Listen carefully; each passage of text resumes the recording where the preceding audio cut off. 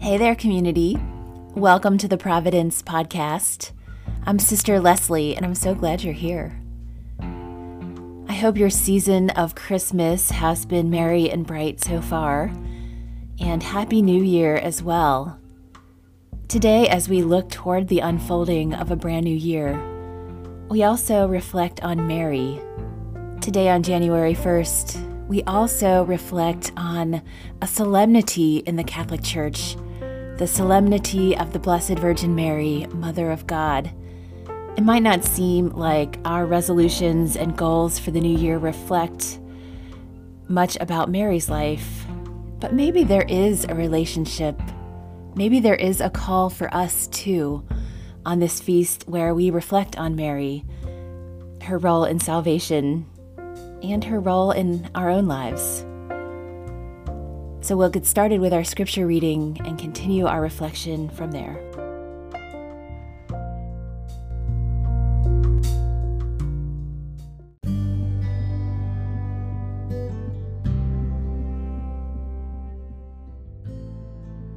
A reading from the Gospel of Luke. The shepherds went in haste to Bethlehem and found Mary and Joseph and the infant lying in the manger. When they saw this, they made known the message that had been told them about this child. All who heard it were amazed by what had been told them by the shepherds. And Mary kept all these things, reflecting on them in her heart. Then the shepherds returned, glorifying and praising God for all they had heard and seen, just as it had been told to them. When 8 days were completed for his circumcision, he was named Jesus, the name given by the angel before he was conceived in the womb. The Gospel of the Lord. Praise to you, Lord Jesus Christ.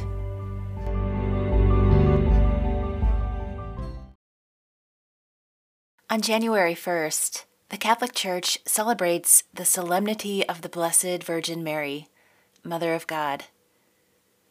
Honestly, on this day, I'm usually reflecting on the past year, setting some goals, maybe making some resolutions for the coming year, and not thinking that much about Mary. I wonder, though, if Mary might have something to tell me about how to lean into this new beginning. I don't often ponder what it means to be the Mother of God. That's a name for Mary that's a little hard for me to relate to. What does help me to relate to Mary is to think about her in the real, to consider her in the context of her life. We don't know a lot of details about her life, but we do know she was a wife and mother who lived in an occupied country that sometimes struggled under Roman rule. Like most parents, I imagine she wanted good things for her family, and maybe also had some hopes and dreams of her own. She was a daughter, and likely a sister and a friend. She was a member of a family and a community. So, although we may have many titles for her, she was just one of many people in her social circle, and not necessarily special. Although the conception and birth of her child are surrounded by stories of wonders, and maybe a few rumors, too. We are blessed to hear Mary's voice in Scripture a few times, unlike most of the women in the Bible. The first time we hear her speak is also the first time we meet her, when the angel Gabriel comes to visit. She responds in a reasonable way to something that's a little outrageous. Unlike her counterpart Zechariah, she doesn't doubt the angel, but she does ask how this will work, how she'll be able to conceive when she's still a virgin. That's a fair question. And then she says yes, in a wholehearted way, to this request from God that not only upends the course of human history, but upends her personal life, too. We don't know much about Mary's personality, but she's often described as being gentle, meek, and mild. If you really think about it, though, The qualities of meek and mild are not really what one needs to respond to God in the way that she did. In order to do that, she needed to have deep faith and trust. I think she had to be a little bold, a little fierce, and very courageous. Maybe even a little gritty. Mary's in the good company of people whom God has called throughout history to do outrageous things. The people whom God calls are usually bold, tenacious, a little outside the norm. The people whom God chooses as messengers and prophets tend to color outside the lines. They often exist outside the lines, too.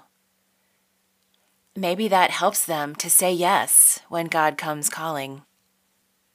The gospel reading we get today is the nativity story from Luke, and we hear how Mary ponders all the events surrounding the birth of her son in her heart. What a beautiful contemplative stance in the face of all that has unfolded. That too seems like a reasonable response to the events that God has set into motion throughout her life. I also can't help but to think of the Magnificat on this feast. That's the beautiful song Mary sings in response to Elizabeth's greeting, Elizabeth's own prophetic utterance when Mary visits her. Mary sings, "My soul magnifies the Lord, and my spirit has rejoiced in God my Savior.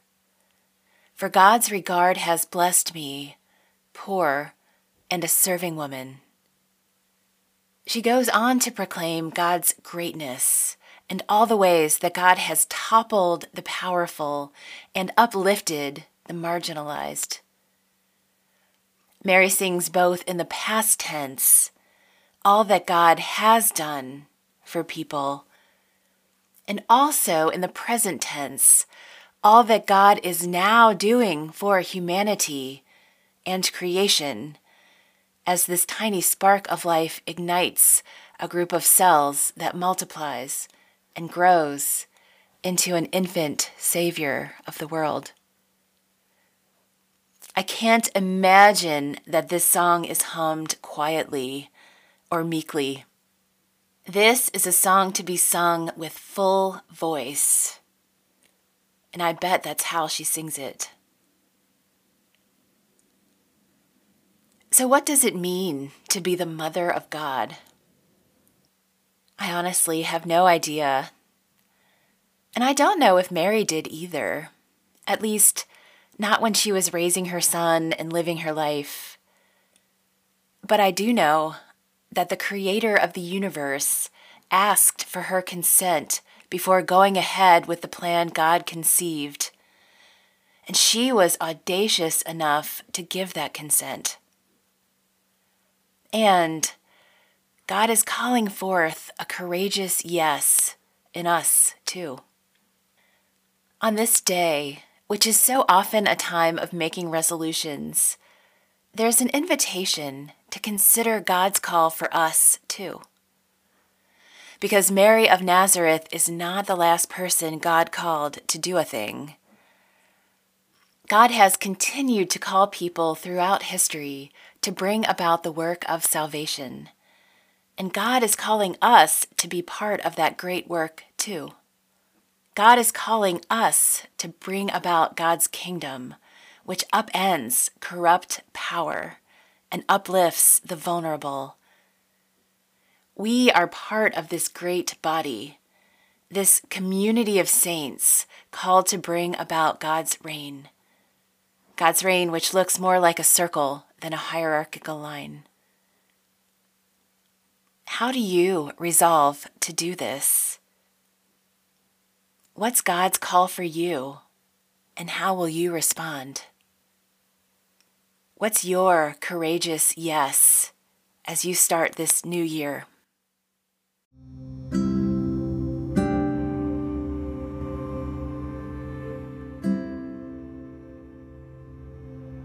So let's continue to reflect on what God might be saying to us on this feast and in these readings. What does the reign of God look like to you?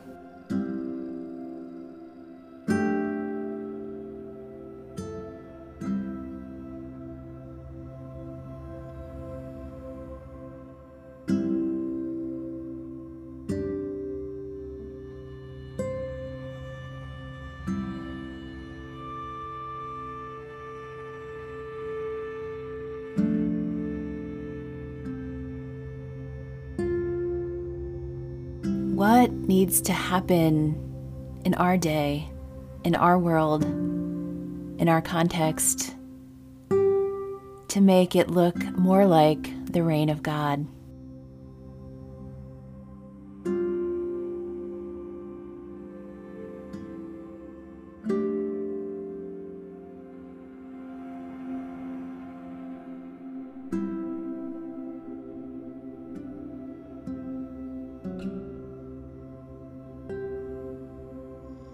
When you think about Mary, her life, what she says, what she does, what comes to mind?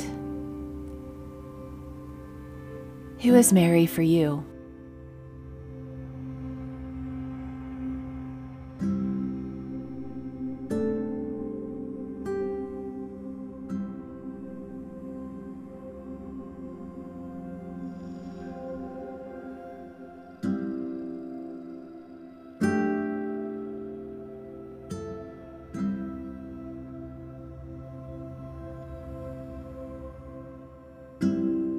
And given everything that you've thought about and reflected on during this time, what is God's invitation for you right now? Is there anything you need to leave behind from this past year? Is there anything that God is calling you to in this new year?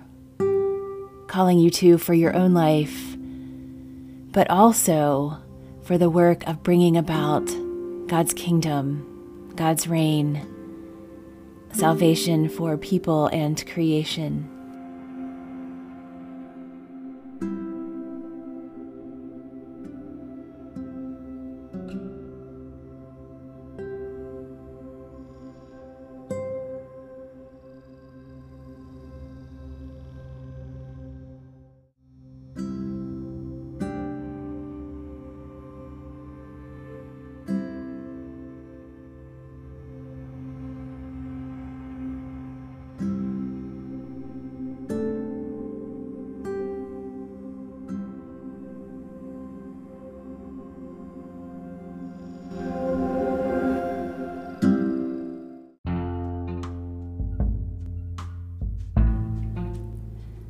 Thanks for listening to the Providence Podcast.